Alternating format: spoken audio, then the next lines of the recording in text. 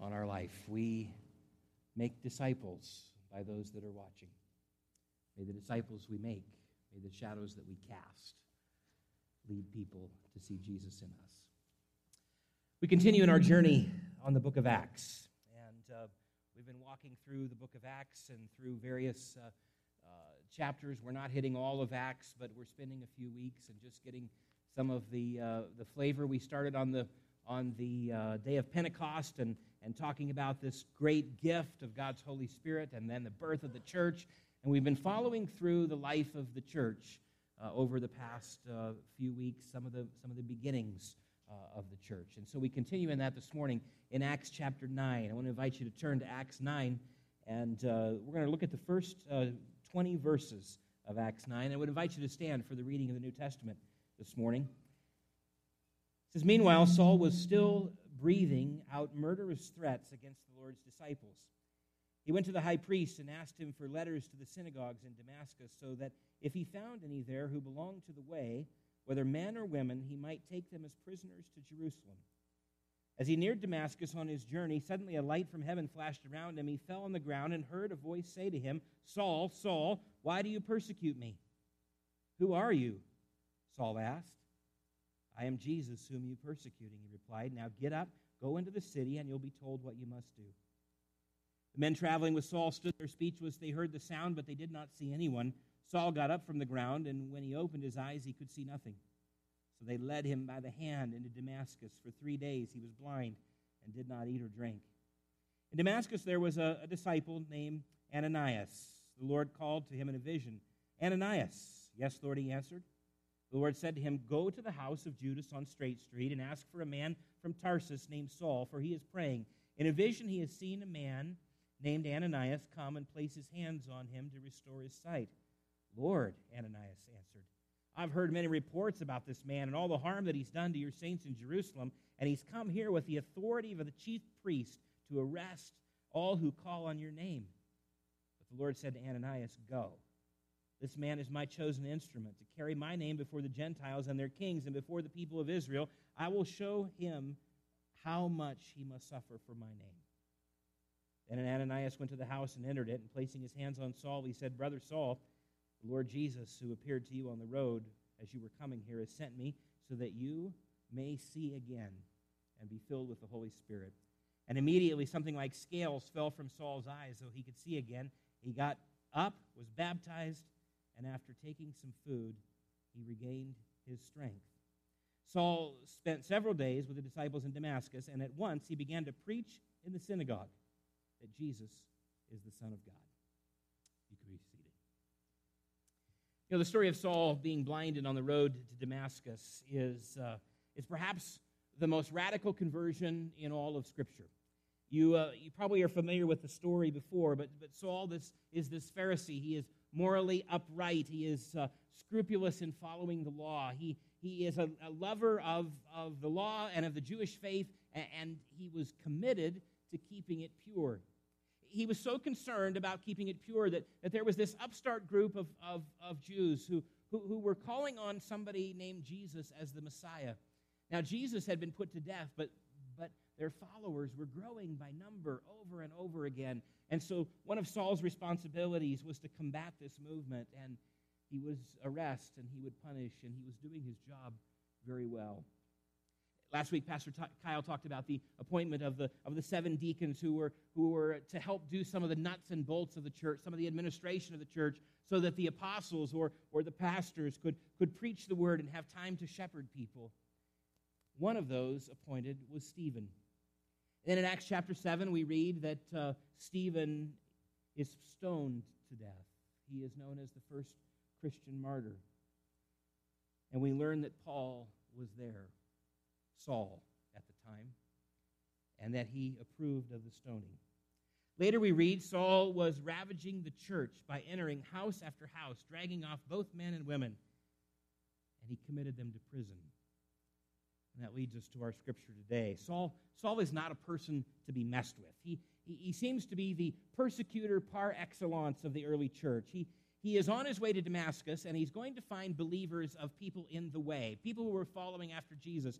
And he's going to bring them back to Jerusalem and imprison them or more, but he doesn't get there. For on the road to Damascus, he is knocked to the ground by this flash of light, and there is this voice of heaven that says, Saul, Saul, why do you persecute me? And Saul says, who are you? And the voice says, I am Jesus, whom you're persecuting. It's got to be, you think about that story. It had to be an amazing moment. I mean, sometimes we can just get so, we know the story, and I want you to think about that story. How powerful that must have been. And this is not something that happens every day. I mean, Saul is suddenly and dramatically, he meets Jesus on the road to Damascus, and his life will never be the same again. He is irreversibly changed. Saul, the persecutor, will go on to be Paul, the missionary, and will bring the gospel to the Gentiles. It's an amazing, dramatic conversion. I don't know about you, but my experience is light years away from Paul's. I grew up in the church, and I don't ever remember a day in which I didn't know or call upon the name of Jesus. I made a public profession when I was 6 years old, and I was baptized, and my experience was nothing like Paul's. I wasn't a persecutor of the church. I wasn't a murderer. I'd not lived a life of debauchery any more than any other 6-year-old boy at that point. But slowly my faith grew. The faith of my father, the shadow of my father cast upon me, helped me understand the love of the Heavenly Father. And after my faith grew, my faith became my own. And the faith was no longer the faith of my parents. It was no longer the faith of my church.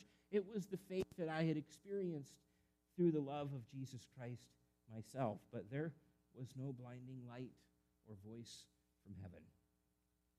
We might find Saul's conversion fascinating and amazing and powerful and miraculous. We might find it a whole bunch of things. But it is not one that we usually relate to personally. For most of us, meeting Jesus was not a blinding light on the road to Priest River on one dark night.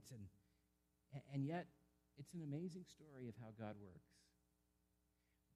But a lot of times, it is Saul who gets all of the press in this passage. It's an amazing story. I want us to look at it, but I want us to look maybe at something that we don't always look so close at.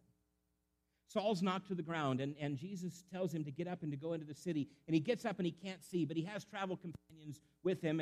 And these are not just travel companions. These are guys that he's brought along to help gather up the Christians and help persecute them. And so they have to walk him into Damascus. And he goes into Damascus, and he's there for 3 days. He doesn't eat. He doesn't drink. He's got to think life is over at this point. But then enters a man named Ananias. You know, we really don't know anything about him other than he is a follower of Jesus from Damascus. He's not mentioned in the Bible except for this chapter, and then again in chapter 22, which is just a retelling of the same story. We don't know anything about him other than he was a Jew. He lived in Damascus. We don't know if he was raised in Damascus. It's quite possible he was a refugee from Damascus. He wasn't famous. He wasn't noteworthy. We don't know what his skill sets. We do know he was a follower of Jesus. So Ananias has this vision.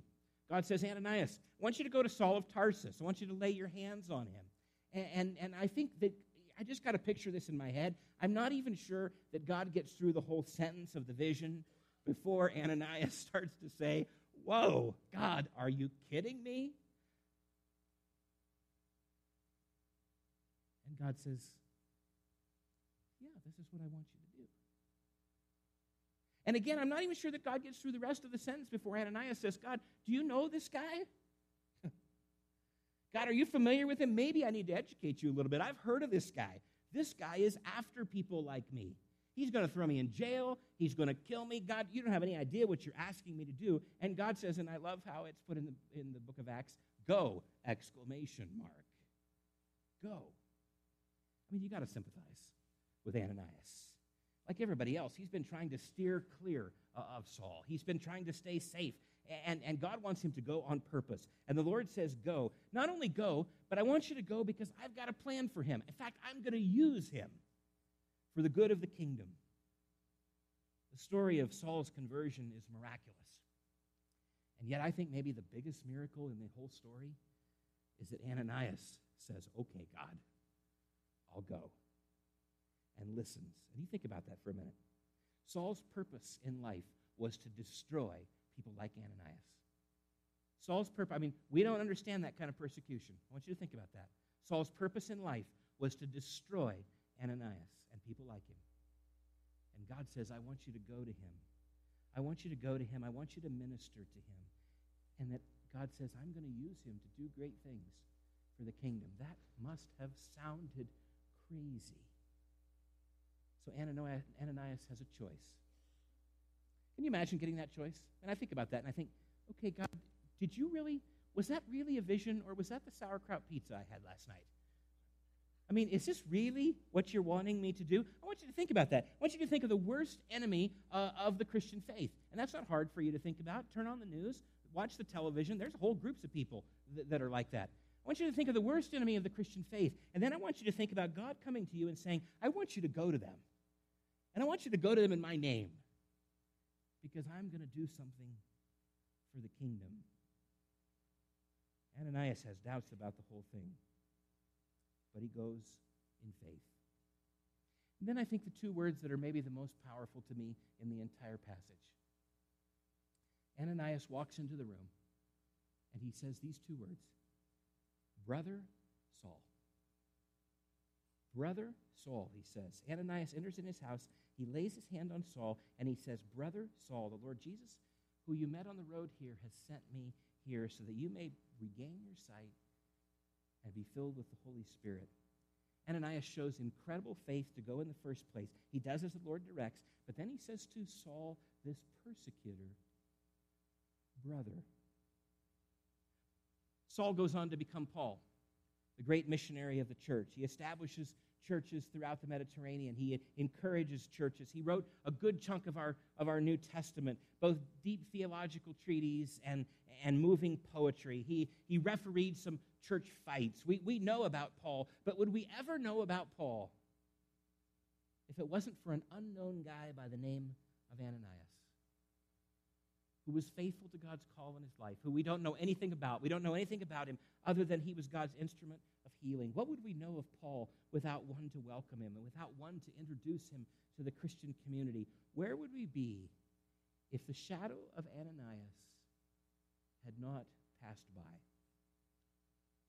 People come to Christ in all kinds of different ways. Sometimes in the dramatic, like Paul. For most of us, it is in a quieter, less flashy kind of way. And I think if we were to tell our stories, we would be able to tell about an Ananias or two in our life whose shadow came across us and drew us to the God who loves us. The rest of us might not know the name of that person in your life, but you do. And you're here today because of the actions of others who have led you and been examples for you. And it's hard to think about that and then not also go to the next logical step, which is to think about, who am I an Ananias for? Who am I living in front of? Who am I obeying God so that through that obedience, God might use others for the kingdom? Ananias, with good reason, has his doubts.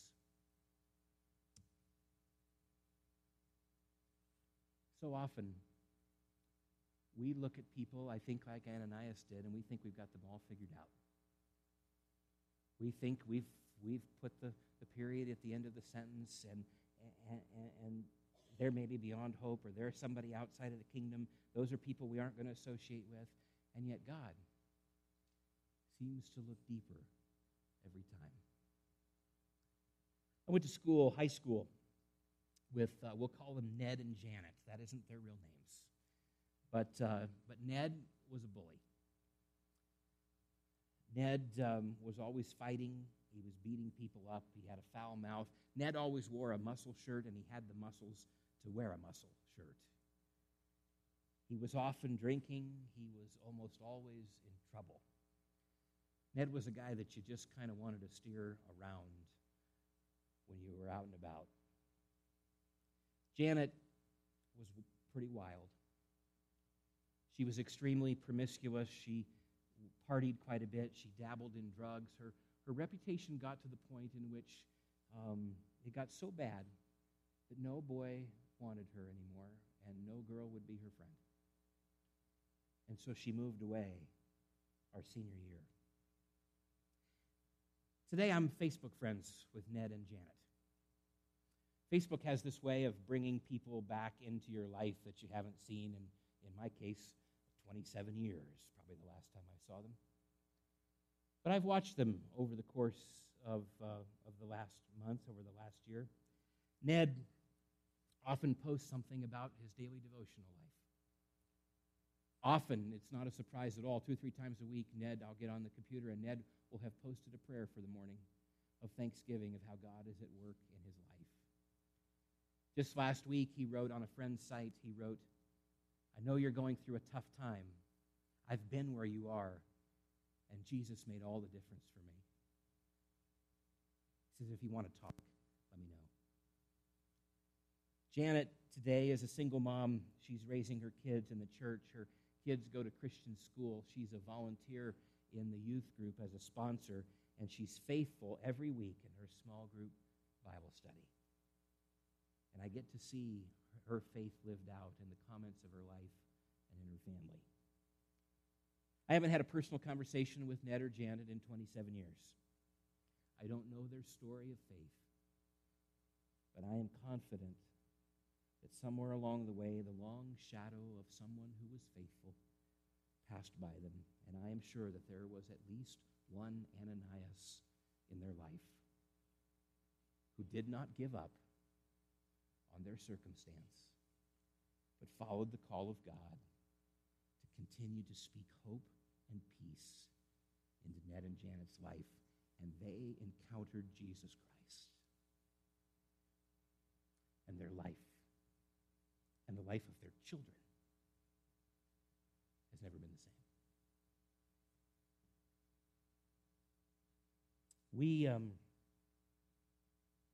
We may think we know the other person. We may think we have them all figured out. We might even have a few that we've given up on. But God never gives up on anyone. And if Saul could change, anyone can change.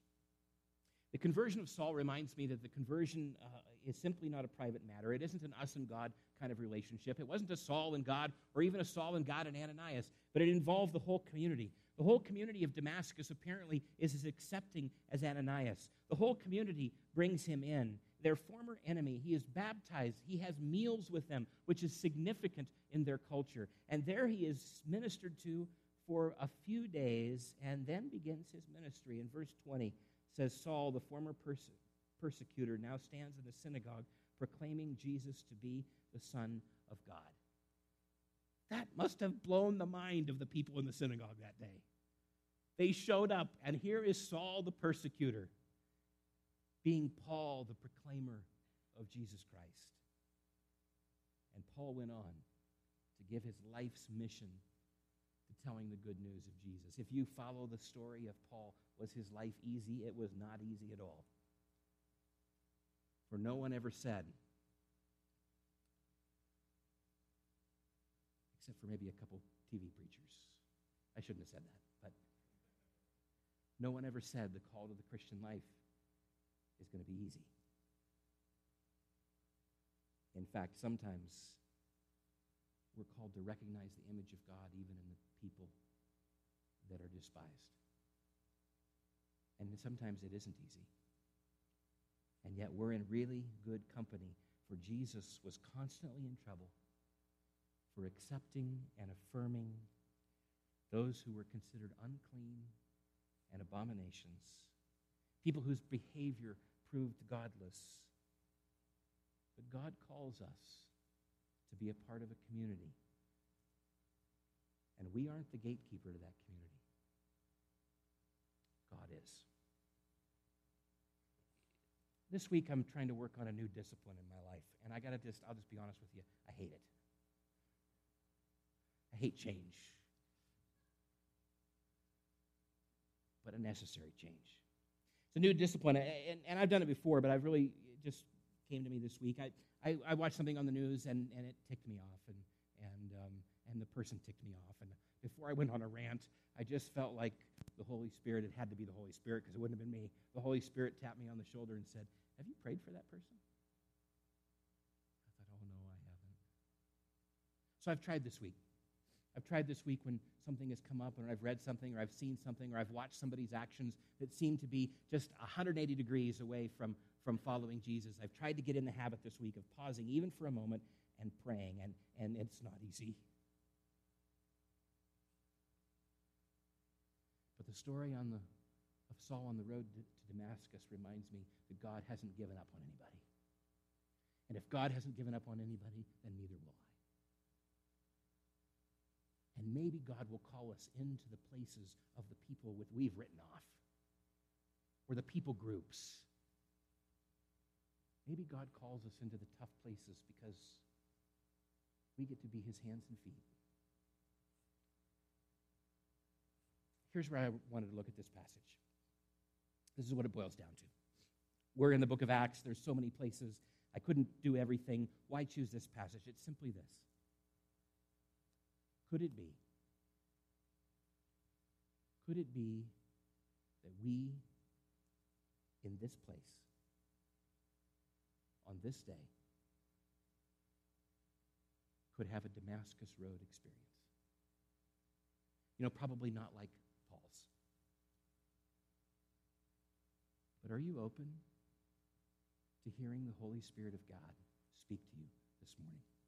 Now, I know the quick answer and the right answer is to say yes. That's not what I'm after. I'm not after the quick answer.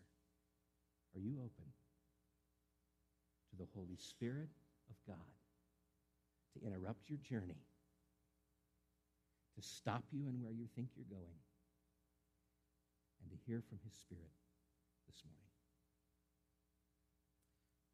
Pastor Kobe's going to come.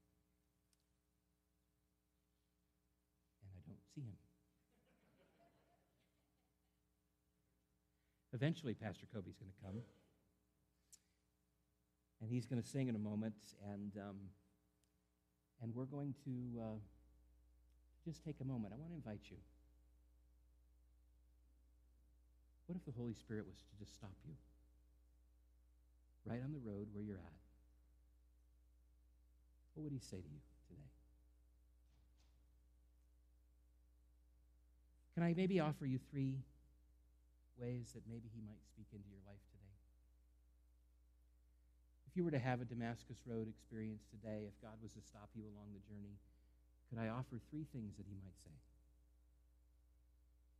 The first one is to ask, are you Saul? Is God tapping you on the shoulder in the midst of the journey right now and saying, I think you're on the wrong road. I think you're on a road that's not my best plan for you. You might have been on it, but maybe you've taken one that's parallel. It isn't necessarily going the other direction, but it's not his best. And he would say to you today, I think you need to make an adjustment in your life for Jesus Christ. Are you Saul? The second thing that maybe he would speak to you today is to ask the question, is there a Saul in your life? Like when I say that, some of you had a name that came to your mind. Some of you had more than one name that came to your mind. It's a person that you really don't want anything to do with them. And you would hear the Holy Spirit speak softly and call you to soften your heart to at least be one who begins to pray for them. And that if God calls you to the next step, to be the next bit of his hands and feet, that you could come to that point to be willing to go. Is there a Saul in your life? And the third, are you casting a shadow for Christ? Ananias wasn't anybody famous. He was just faithful.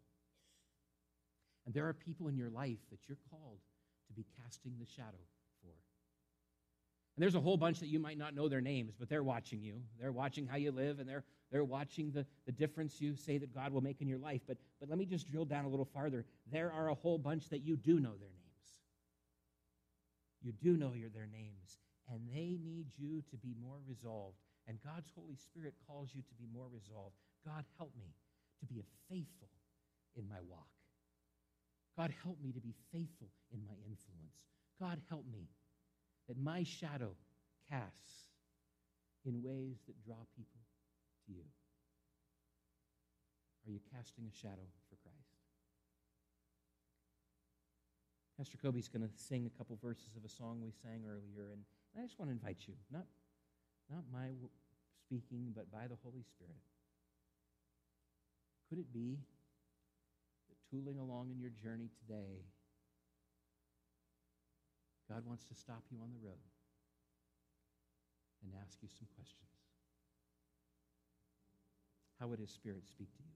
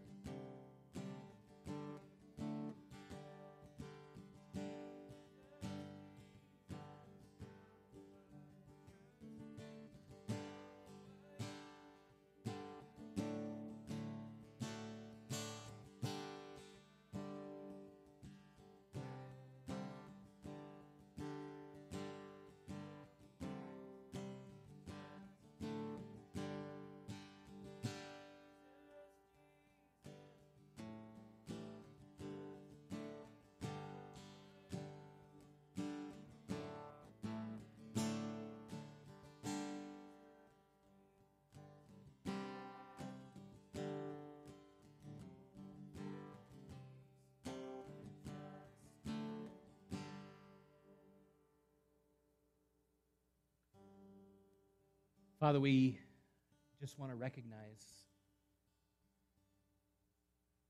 that sometimes we can just be barreling along with our agenda and walking down the road, and there are times that you need to interrupt us, and we want to listen. And so, Father, today I wonder if there might be someone who felt the tap on their shoulder today and said, I am Saul. And felt the tap to say, my life needs to be adjusted a little more to your call. Father, if somebody prayed that prayer today, I just want to pray that your Spirit would help come alongside of them and give them the strength to make the adjustments that they need. Only by your strength, not by ours. And Father, for those who prayed the prayer today of about a Saul in their life, there's a person or a family member or a people group or past relationship, I don't know, somebody at work, in which we just do our best to steer around them, to stay away from them. God, would you help us to begin to be people who see with your eyes and hear with your ears?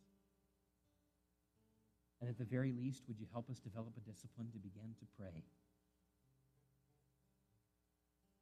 Pray for the Saul in our life. Not by our strength, but by yours. Because your grace has so overflowed in our lives that it's big enough to just spill out into the others who are part of our life as well. And Father, for those who hear your Spirit asking the question, are you casting a shadow? God, may we be reminded that each one of us are being watched.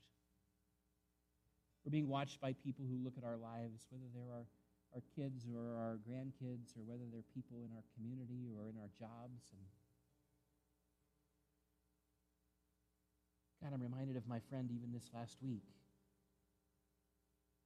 who came to me just breaking down because he had started to engage in some stuff at work with others that he knew wasn't honoring you. And he had to go back to him this week. God, so easily we can get into the trap of thinking that it's just you and us. And yet we're reminded that you've called us to be your church. You've called us to be your hands and feet. And we are your representative to those that are around us. Would you help us to cast shadows of grace and love and hope and joy in the God who created us? 'Tis so sweet to trust in Jesus. May this be a sweet week, God, because we've met you on this road. You've stopped us along the way. The blinding light has made us pause. You've asked us some questions. And now you call us to the mission of your kingdom. We're thankful for the transformation from Saul to Paul. But God, we're thankful for the transformation in our own lives, a transformation that continues, because you continue to set us aside and sanctify us wholly for your purpose and call us in your name to look more like you day after day after day. So we forget that which is in the past, and we press on for that which is before us, the upward call of Jesus Christ. May the shadows of our life stretch long because we live in the light of the kingdom. Oh, may your blessing go with us, and may joy be ours, for we are children of the King. In your name we pray. Amen. Lord bless you as you go.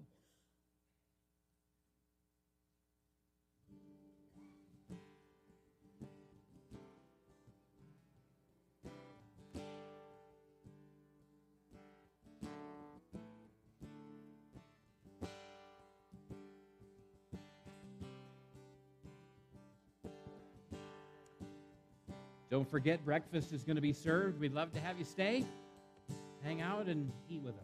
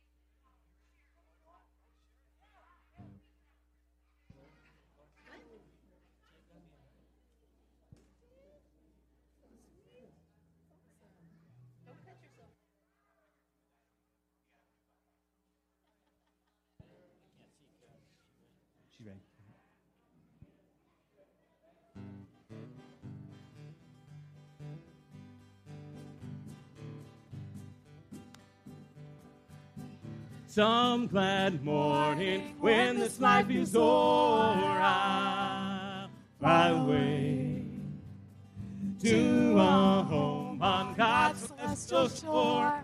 I'll fly away. Oh, I'll fly away. Oh, glory. I'll fly away. When I die, hallelujah, by and by, I'll fly away.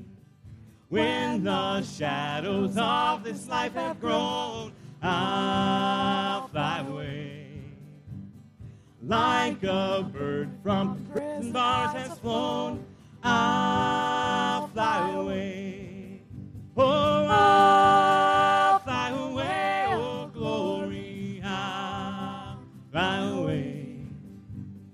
When I die, hallelujah, by and by, I'll fly away. Just a few more weary days and then I'll fly away to a land where joy shall never end. I'll fly away. Oh, I'll fly away. Oh, glory, I'll fly away. When I die, hallelujah, by and by, I'll fly away. Oh, now I'll fly away. Oh, glory, I'll fly away. When I die, hallelujah, by and by, I'll fly away. When I die, hallelujah, by and by, I'll fly away. Well, good morning. We're doing a couple throwback songs today, and just a reminder that it is good to be in the house of God, and it is good to be reminded that generation after generation of people have found God to be faithful, and His track record is absolutely perfect. And if it's perfect, it can be trusted for tomorrow as well. And so we come this morning to worship in a cave. So welcome to the cave today. And doesn't this look great? All the people put all the efforts and all throughout the building. We're going to talk a little bit more about VBS as time goes on. And these guys who've had to kind of adjust and couldn't get the drum set up here, but we're making do. But happy Father's Day as well. We'll talk a little bit more about that, but we want to welcome you on this day. And a big thanks to those who made breakfast this morning. I want to say a big thanks to them as well. This is our first Sunday of our summer schedule, and all through the summer, our first service, this service stays the same, but our first service starts at 8 o'clock rather than 8:30, so we've got extra time for breakfast. And there was a great egg dish and stuff, and what do you call that, coffee cake, right? Wasn't there coffee cake? Muffins. And I didn't get in there, but I peeked in and saw how good it looked, and so come early for you in second service. Come a little early every week this summer. Boy, she was excited about it, and it was good breakfast. Come a little early this summer and enjoy breakfast with first service folks and a great time of fellowship with each other. Well, as we begin to worship this morning, we are reminded that we are a people who come together because of the gift of God's great love. And so I just want to encourage you this morning as we sing some songs that will be very familiar to you. They'll sing some songs that might be new to you. I want to encourage you today, watch the words. Listen to the words. We have come this morning not to be entertained. We've come this morning to worship the God who created us and to find peace in His presence. And so as we do, I want to invite you to turn your hearts towards worship. Father, we gather this morning as a people with expectant hearts, expecting to meet you in this place, to stand with others that are around us and to be reminded of your good grace and your good love. And we come because we are a people in need. God, all over this sanctuary and in first service as well, we're people who've come from weeks that some have been up and some have been down. But this common theme we have, we need you. So may all that we say and all that we do today bring honor and glory to you. May these words that we lift not just bless you, but may they remind us of your goodness and your grace. And it is in your name we pray. Amen. Would you stand? Let's continue to worship. 'Tis so sweet to trust in Jesus, just to take him at his word, just to rest upon his promise, and to know, thus saith the Lord. Jesus, Jesus, how I trust him, how I prove him more and more. Jesus, Jesus, precious Jesus, oh, for grace to trust him more. Oh, how sweet to trust in Jesus, just to trust his cleansing blood, just in simple faith to plunge me neath the healing cleansing blood. Jesus, Jesus, how I trust him, how I prove him more and more. Jesus, Jesus, precious Jesus, oh, for grace to trust him more. Yes, 'tis sweet to trust in Jesus, just from sin and self to cease, just from Jesus simply peace, life and rest, joy and peace. Jesus, Jesus, how I trust him, how I prove him more and more. Jesus, Jesus, precious Jesus, oh, for grace to trust him more.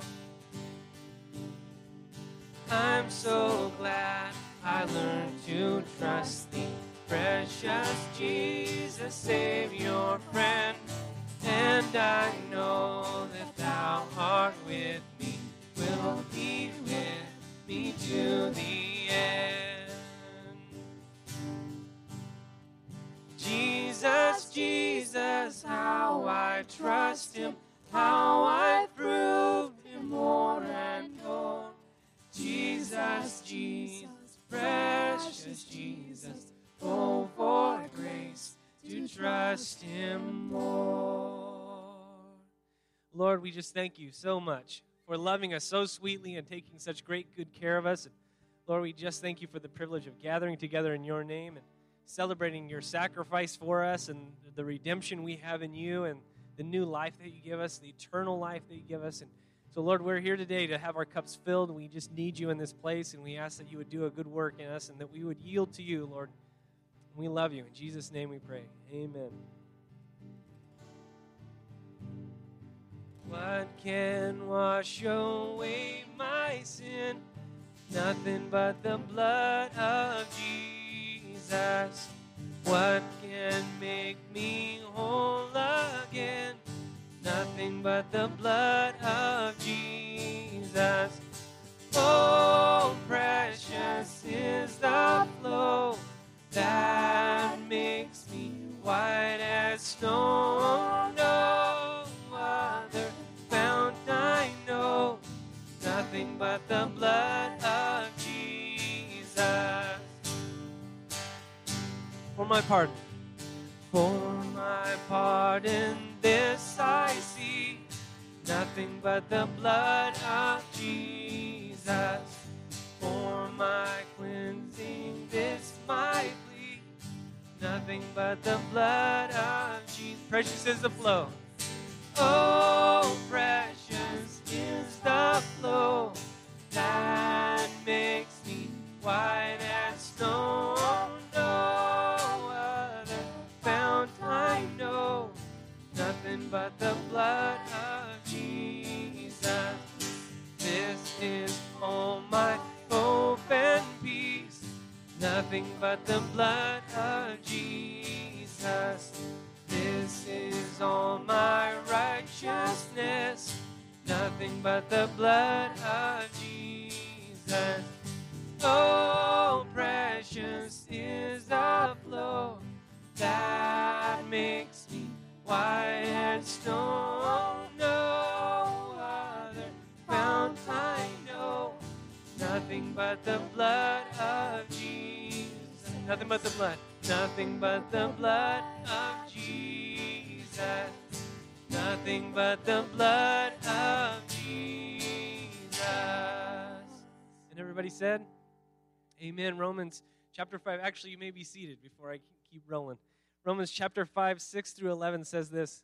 You see, at just the right time, when we were still powerless, Christ died for the ungodly. Very rarely will anyone die for a righteous person, though for a good person, someone might possibly dare to die.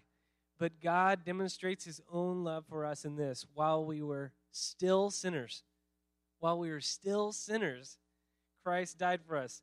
Since we have now been justified by his blood, how much more shall we be saved from God's wrath through him? For if while we were God's enemies, we were reconciled to him through the death of his Son, how much more, having been reconciled, shall we be saved through his life? Not only is this so, but we also boast in God through our Lord Jesus Christ, through whom we have now received reconciliation. Powerful scripture, isn't it? Probably a couple of days ago, we were as a family reading through some of the scriptures, and my daughter came across the story of Simeon.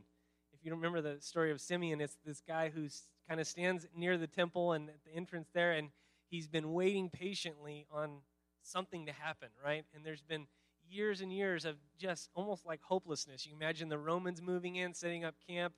People are really upset, and poverty and just really, really difficult things, difficult obstacles for the people. And they're wrenched up from all of the pressure. And Simeon, with hope in his heart, is waiting for something to happen, for the Lord Jesus to show up.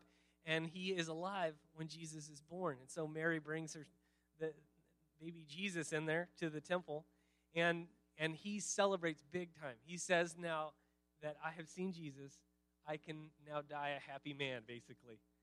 And the whole point is it being that finally resolve in his life. You ever been in that place where all of a sudden you have resolve in your heart? Maybe it's the moment where the Lord Jesus first came into your life and you finally get it. You finally get the resolve. You finally get the, free from